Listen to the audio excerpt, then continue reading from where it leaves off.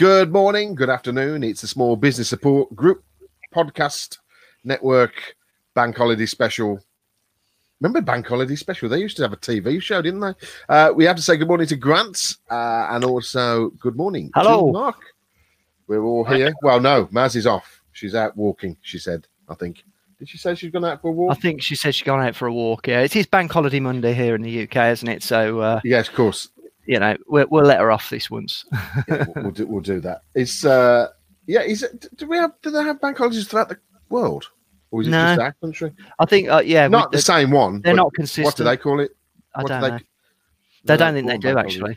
I don't think they do. It's just us. It's just us. We're just doing our watch parties. So there we go. Sorry, we're all all doing that. Three blokes can't multitask.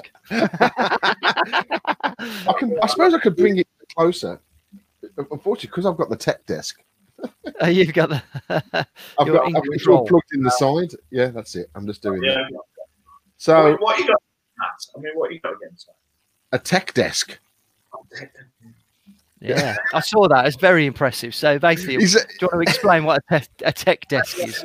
Well, a tech desk allows me to set. First of all, it's simple. Set the height of the desk to normal work mode, which will be down. We are now. It's going down now. So that's normal work level. There we go. We want lower. So it's just me, just lower half of me, and then this is what we class as the video series. Come on again, go away, Siri. And that's our broadcast level for video.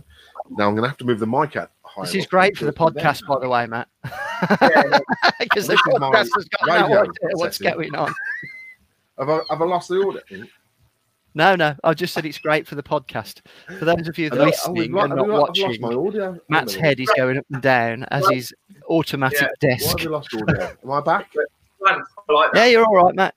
My audio's gone. That is mad. Yeah. He thinks his audio's gone, but it hasn't. That's the best position. Am I back now? Matt, you never went, mate. You just kept saying, I've lost my audio, and you hadn't. No, I couldn't hear. That was the thing. So I'm now on that's considerably too. There's also a blue light behind it, and that's why I've got a blue haze. Yeah, it's a good look. We'll just go back down to that level, and it's got all USB ports in there and everything on the side, and it's just lovely. It's very sexy. Where'd you get that from, Matt? Costco. Really? Yeah. Okay. Nice. Yep. Did you use your bounce back loan for that? No, you see, Grant said that. I haven't had my loan. I haven't had one yet. So that's, that's going on the new car. Yeah, I've had to spend that on the Evoque. It's a nice bit of kit. It's really good. You see straight away, Maz is not here. We're talking tech straight away. But it's really useful for all the USB ports on the side, so it's cracking. It's really good, and I can stand up and work, which is, I think, sometimes is really useful because it just. I think you forget how long you sit down for. Yeah, they are good. We've got them all in the office if ever we go back. They are good. Do you have to keep your finger on it to go up and down there? You do, I'm afraid. Yeah, yours is obviously much more sophisticated. And does it have a blue light underneath? No, Matt, you've trumped me again, mate. Yeah. I'm not sure what the blue light's for. It's like listening to boys and their toys, isn't it? So anyway, Grant, what are you talking about today? I want to talk about something that may be a little bit controversial and maybe a little bit insensitive, but in a broader sense, it's about blame culture. Fair enough. Okay, we'll come back to that in a moment. Mark, what have you got to talk about? I'm going to talk about the retails, non-essential retail shops opening on 1st of June, and what clarity is given or not given at the moment for them to do that. Okay, that's excellent. I'm going to talk about the risk factor and how we move forward by evaluating our risk of going out and doing different things. So, Grant, do you want to kick things off with your With the dodgy stuff? Well, no, it's not dodgy. It's well, no, I think since it's Bank Holiday Monday, I wanted to keep it light. sort of, yeah. Perhaps thought I thought perhaps it's not a bad day to not talk completely about the business element of the show, and just some of the things that are frustrating me somewhat. And I'll tell you why they're frustrating me a bit. Since we've come out of full lockdown, I've had the opportunity to, using social distancing rules, have a catch up with a couple of mates by going for a walk. We went for a nice long walk yesterday, and I went for one on Thursday as well with another mate. And I think when you get into that social situation that is somewhat similar to what we used to, you do tend to find that you talk a lot more broadly than we do when we're doing all a telephone or a YouTube, or a Zoom catch up. Certainly I found that to be the case. And so as a result, I've ended up talking to a few mates a little bit more broadly about what we've been going through in terms of the whole lockdown and the wheres and whyfors. And like I say, this isn't particularly business related, although I have got a kind of a spin on it. Now, the one thing that's really been bothering me ever since I started paying attention to the news, which I now do a lot more than I used to, purely so I can just stay topical with the conversation on this show every day. So I do listen to a little bit of news in the morning, and I mainly try and pick up on what's going on in with the COVID situation, and obviously in its relation to how it affects us in the economy, etc. Now, one of the things that bothered me right from the start when I first started hearing about it, and this was back in April, was the fact that since we went into lockdown, our hospitals have been much quieter than they normally are, to the extent that and I checked this out this morning. I did a bit of research this morning. There's a couple of articles. One is The Guardian, the other one's The Telegraph, and then there's several. There's one that I looked up that's the World Economic Forum, and a few others. And this seems to be typical around the world, that we have got in the region of, in a lot of departments within hospitals, as little as 25% of the amount of people having operations, emergency treatment, and everything else that would normally go on in the hospitals. So bringing that back to the UK, here's my concern. So we went into lockdown, and straight away people were full of fear, and they didn't want to go to hospital. They weren't allowed to go to the doctors, but they didn't want to go to hospital for fear of catching COVID-19. Now, there are, prior to lockdown, the reports prior to COVID-19, in fact, last year, there was loads of stuff in the news about people in corridors of hospitals. The NHS is under massive stress. There's people dying in the corridors. They can't keep up with the demand, and the whole system is very close to failure. It was in the news constantly. Nurses were under stress, and doctors were having all sorts of problems. And this was, a pretty much a newsworthy item most weeks. And yet, then when we go into lockdown, all of a sudden, all of the people that were in corridors dying, having life-saving operations, going in for checkups for cancer treatment, sepsis, heart attacks, all of these kind of things, all of a sudden, the majority of them have stopped.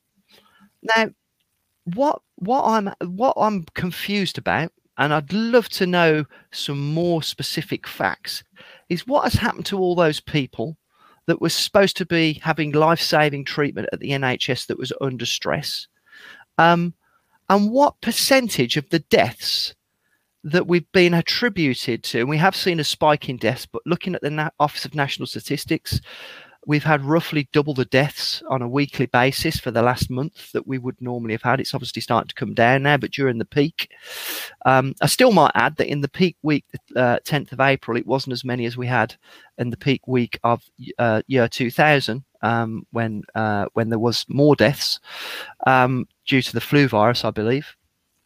So surely a percentage of the deaths that were are being attributed to the fact that we've got COVID-19, it makes common sense that a good chunk of those deaths must surely be attributed to the fact that our hospitals aren't treating them.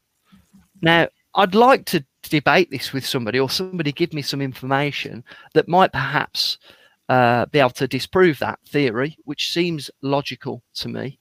But it brings me back round to this. I'm not particularly a conspiracy theorist. I find conspiracy theories very interesting, but my usual sort of take on them is that when you dig down a lot deeper, there's usually some more usual sort of reasonable reasons for why, you know, conspiracy theories come about. Now, and there's lots of conspiracy theories relating to the stats that are plain for everybody to see, that we've got all these deaths, but also we've got hospitals that are empty. And that's a fact because I've looked it up on multiple different platforms and news feeds. And I've seen doctors on the telly as well on the TV saying, normally this department is full of people that need emergency help, and A&E's empty. The cancer wards are not getting treated. The people aren't getting treated, and sepsis is another big killer. People are dying at home of heart attacks because they don't want to come into hospital for fear of catching COVID-19. So all of those are kind of facts that I think I can be fairly reassured and qualified from multiple sources that is happening. But what percentage of the additional deaths is due to that? And does that then make the threat of COVID-19 even less? And the question I would like to ask is, has lockdown caused more deaths than COVID-19? Because I suspect that if the answer to that was yes, because of the culture that we live in, the blame culture that we live in, that they would cover that up, the politicians, because we do live in a culture where people are so quick to attribute blame and want justice, and they're not willing to accept people's mistakes. And the politicians, who obviously are the ones that get the fingers pointed at them a lot, are the ones that are accountable to this, are the ones that end up dodging round it and covering things up, a lot like what's gone on in the news this morning with the guy who was, what's his name, the one who was running around the country during lockdown, being completely hypocritical, and now Boris is trying to, you know, back him up. I read a book a couple of years ago now called Black Box Thinking. And for you entrepreneurs listening to this, I urge you to read it. In fact, anybody would find this book very, very interesting. And it was written by a guy whose wife died on the operating table. I can't remember what operation she had, but it was a fairly benign operation. It wasn't one that was, you know, necessarily life-threatening, and it came as a real shock to him, obviously, when she died.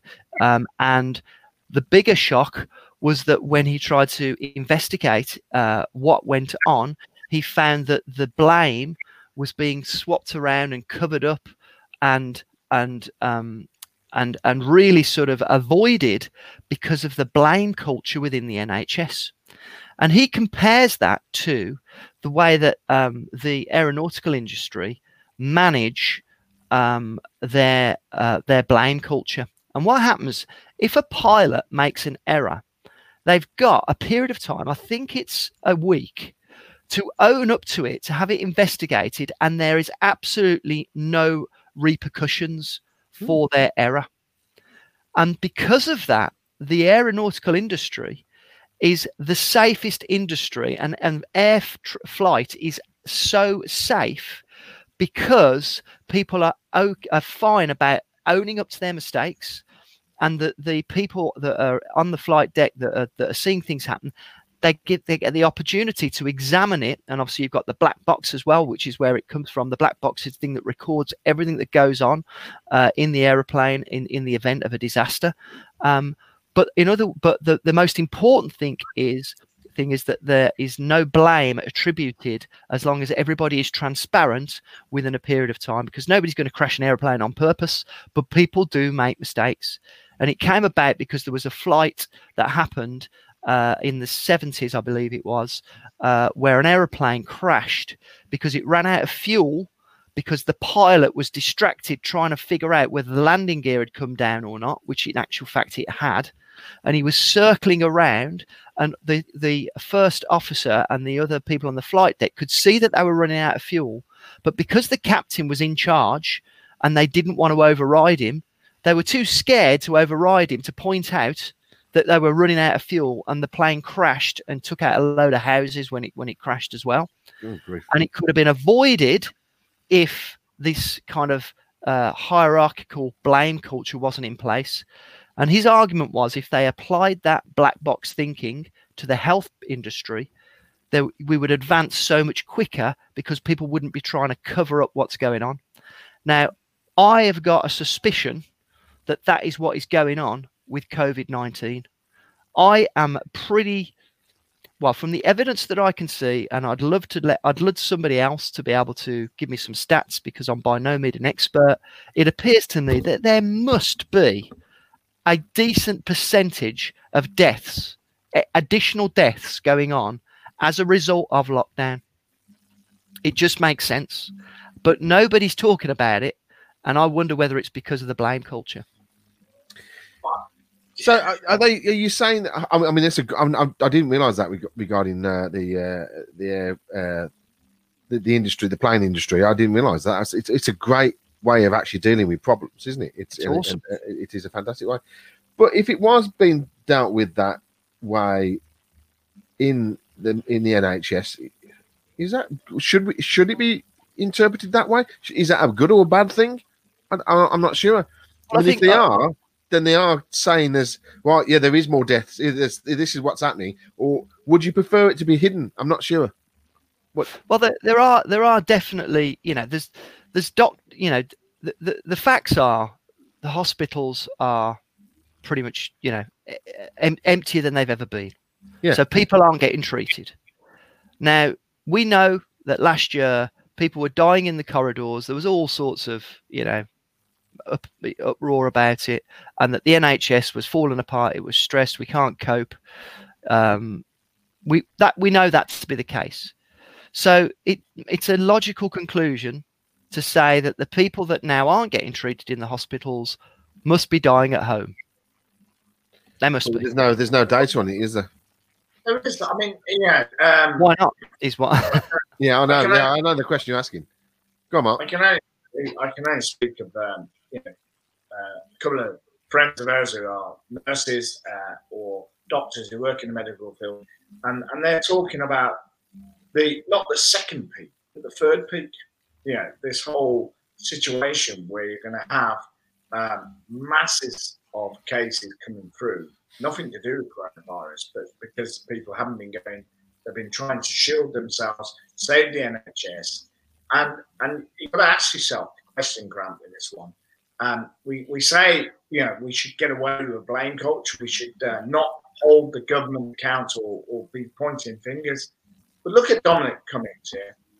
And whether you like it or not, what his decision was. The reason he's been kept his role is because he's a high flying advisor, and the whole government is supported with his strategy with Brexit and all the rest of it, and this current strategy, and that's the only reason he's currently in the job. So what my point is if you can't point the finger at people like this who have paid a lot of money to come up with advice for the government, and politicians who are given the opportunity to be elected in their role, and bear in mind I was a local councillor for a while, so I have a little insight how they work, in as much as they're all looking to cover their own arse.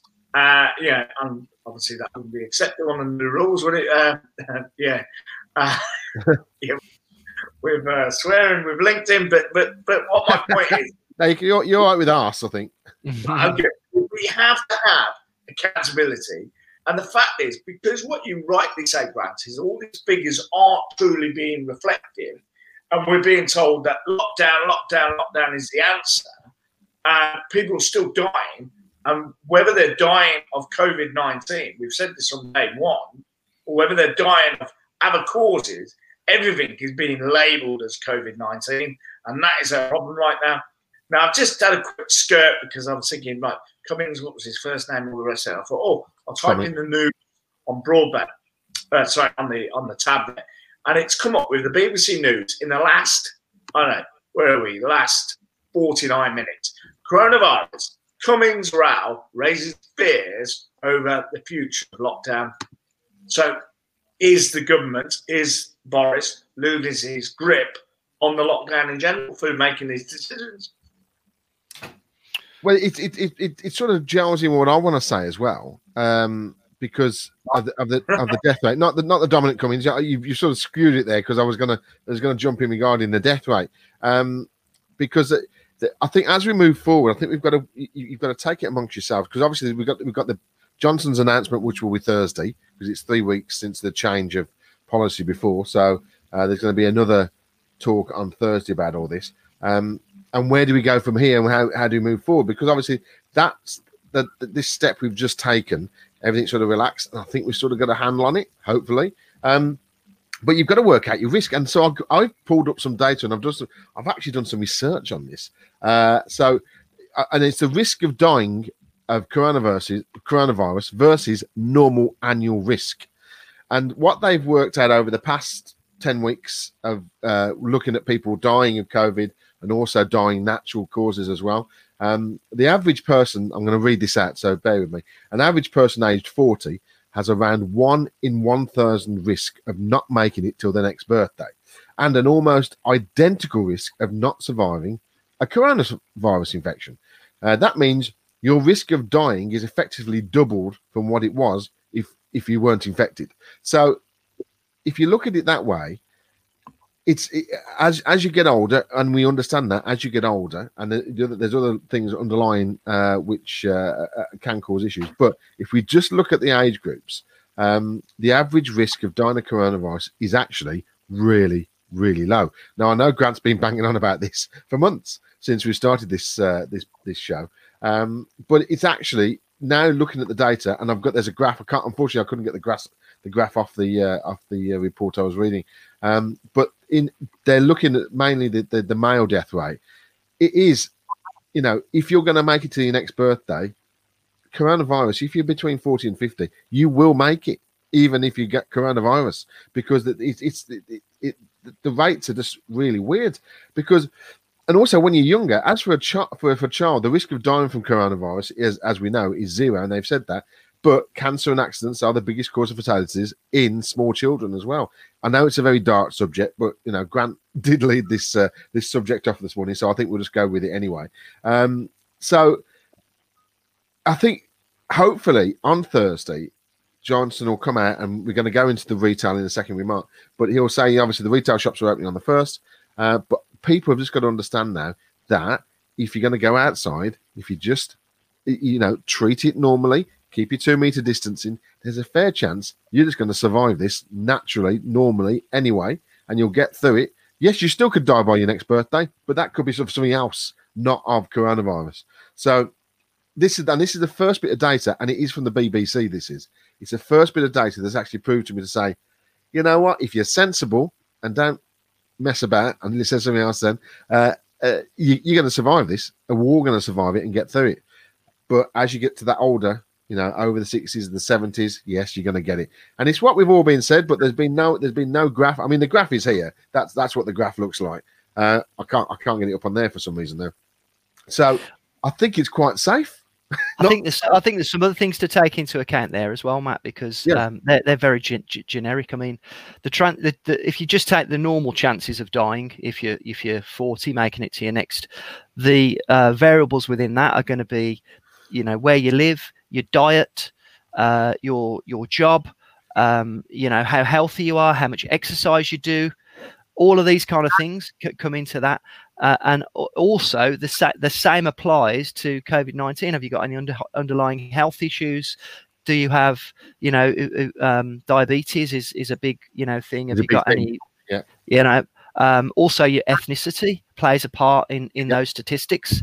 Now, each one of those things taken into account, if you're a fit, healthy person, regardless of how old you are, with a strong immune system, it's even less of a threat, let alone if you're young. If you're young as well, it's virtually zero, and what this means is that the fear that has been, put into us. For me, this comes back down to what Mark was saying. So in answer to Mark's question, Mark, you were saying, somebody needs to be found accountable. Okay. My belief is that the reason we keep having these politicians trip up and end up finding them so fallible is because of the system of blame that we're in. So in other words, when Dominic Cummings went and made that trip, at that time he made a decision, he made a choice to do that. His motives may or may not have been appropriate, he may have been hypocritical, but because he knew that if somebody found out about it, they'd be all over him like a rash, he didn't own up to it. Yeah. And it's because of the blame culture that our politicians end up being deceitful, because they know that everything gets twisted, blown out of proportion. Whereas if you'd be in the culture where if you make a mistake and you make a cock up, you own up to it and you get sort of forgiven because we learn from it and then we grow. That's what happens in the aviation industry. And that would stop the need for people to having to lie as much.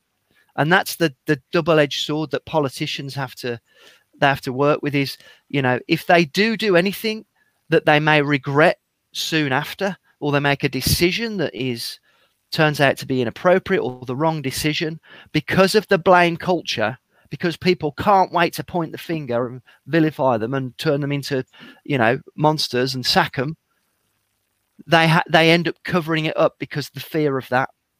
And that for me is an absolute, it's just ridiculous, because let's face it, what Dominic Cummings did, he did it for fear of his family. We can all relate to why he did it, and what he did, and he made a choice, and who suffered as a result. But because he covered it up, that's the problem. It's not what he did; it's the fact that he covered it up. Yeah, that for me is the issue. Because if you admit to your mistakes, and this brings it back around to what I wanted to finish off with, really, in business, I've always said in my businesses that a blame culture hinders your growth. If people in your business, people that work for you, are scared of letting people know that they've made a mistake and try and cover it up, it just causes so more problems. And in business, if you make a mistake, and I say this to clients as well, if we make a cock up and you own up to it straight away and you do everything you can to put it right, you can make things better than if the mistake had never happened in the first place, because people can see how much you care. You made an honest mistake and you fix it. But if you make a mistake and try and cover it up and lie about it, then you just make that is the worst thing that can happen. The absolute worst thing can happen. Unfortunately, with politicians, this is what we see. And now we've got Boris and Dominic trying to squirm their way out of this, when really they should just go, sorry, we made a mistake there. Do you know what? He shouldn't have done it. But he took a decision at the time. It may not have been the right decision. I'm really sorry. Won't happen again. That's what should be happening. Because it's obvious to everybody that what he did was inappropriate. And yet Boris has got to stand up there and try and, because he can't, he knows that it's probably more detrimental to the country to sack him, because he's been involved in all the meetings. He's fundamental in everything that goes on. He is the government. Dominic Cummings is the government. Yeah. So if you sack him, everybody's screwed. But they can't, because of the blame culture, they can't just go, sorry. Do you know what I mean? It's just ridiculous. It is. Well, we'll see what happens over the next few days. Obviously, as I say, this thing on Thursday where Johnson's going to make his speech, and we'll see if Johnson's going to say anything between now and then. But let's move on to the retail shops. And on the 1st of June,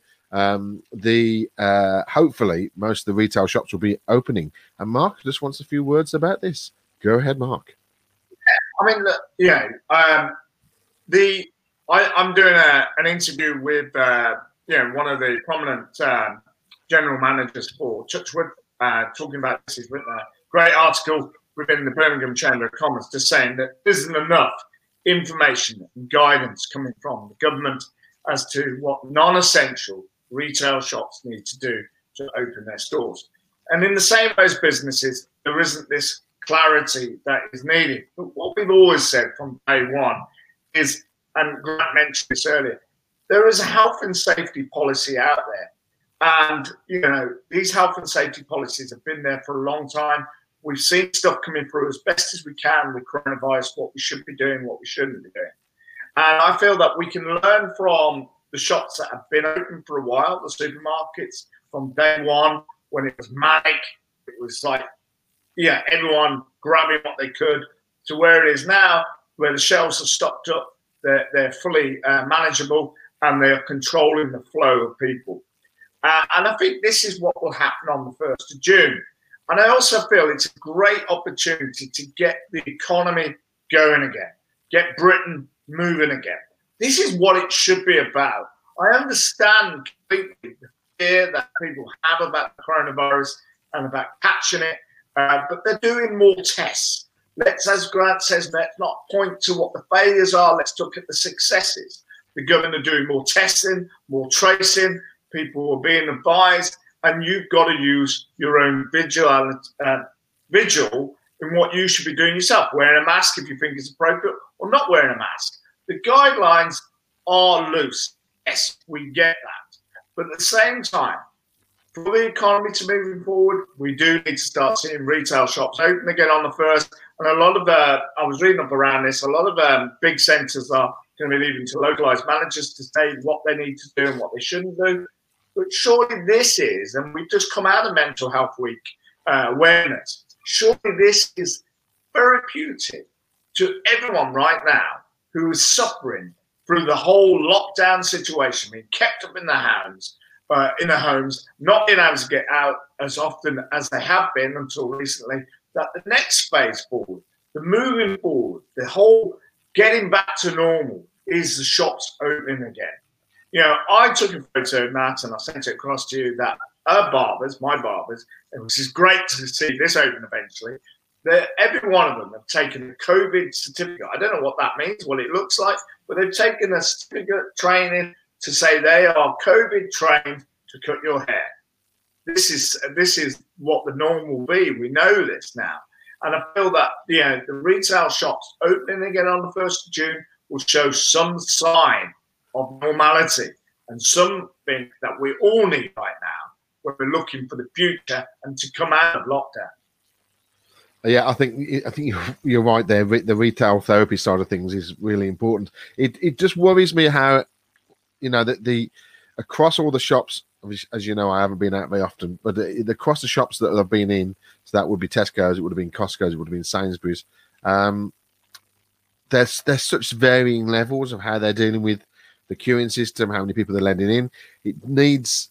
I think, you know, no, we don't want to keep saying the government needs to lead the way, because it needs to be common sense. So I don't think Sainsbury's are doing a great job at all, but it's Tesco's is amazing, and I've said it before. Tesco's is astonishing how they're running it. But the smaller shops, I'm worried about how the smaller shops are going to do it. You're trying to get Tesco to sponsor the show, Matt? I'm trying to get them as a sponsor. Every little helps. Every little helps. No, but it makes you feel safer.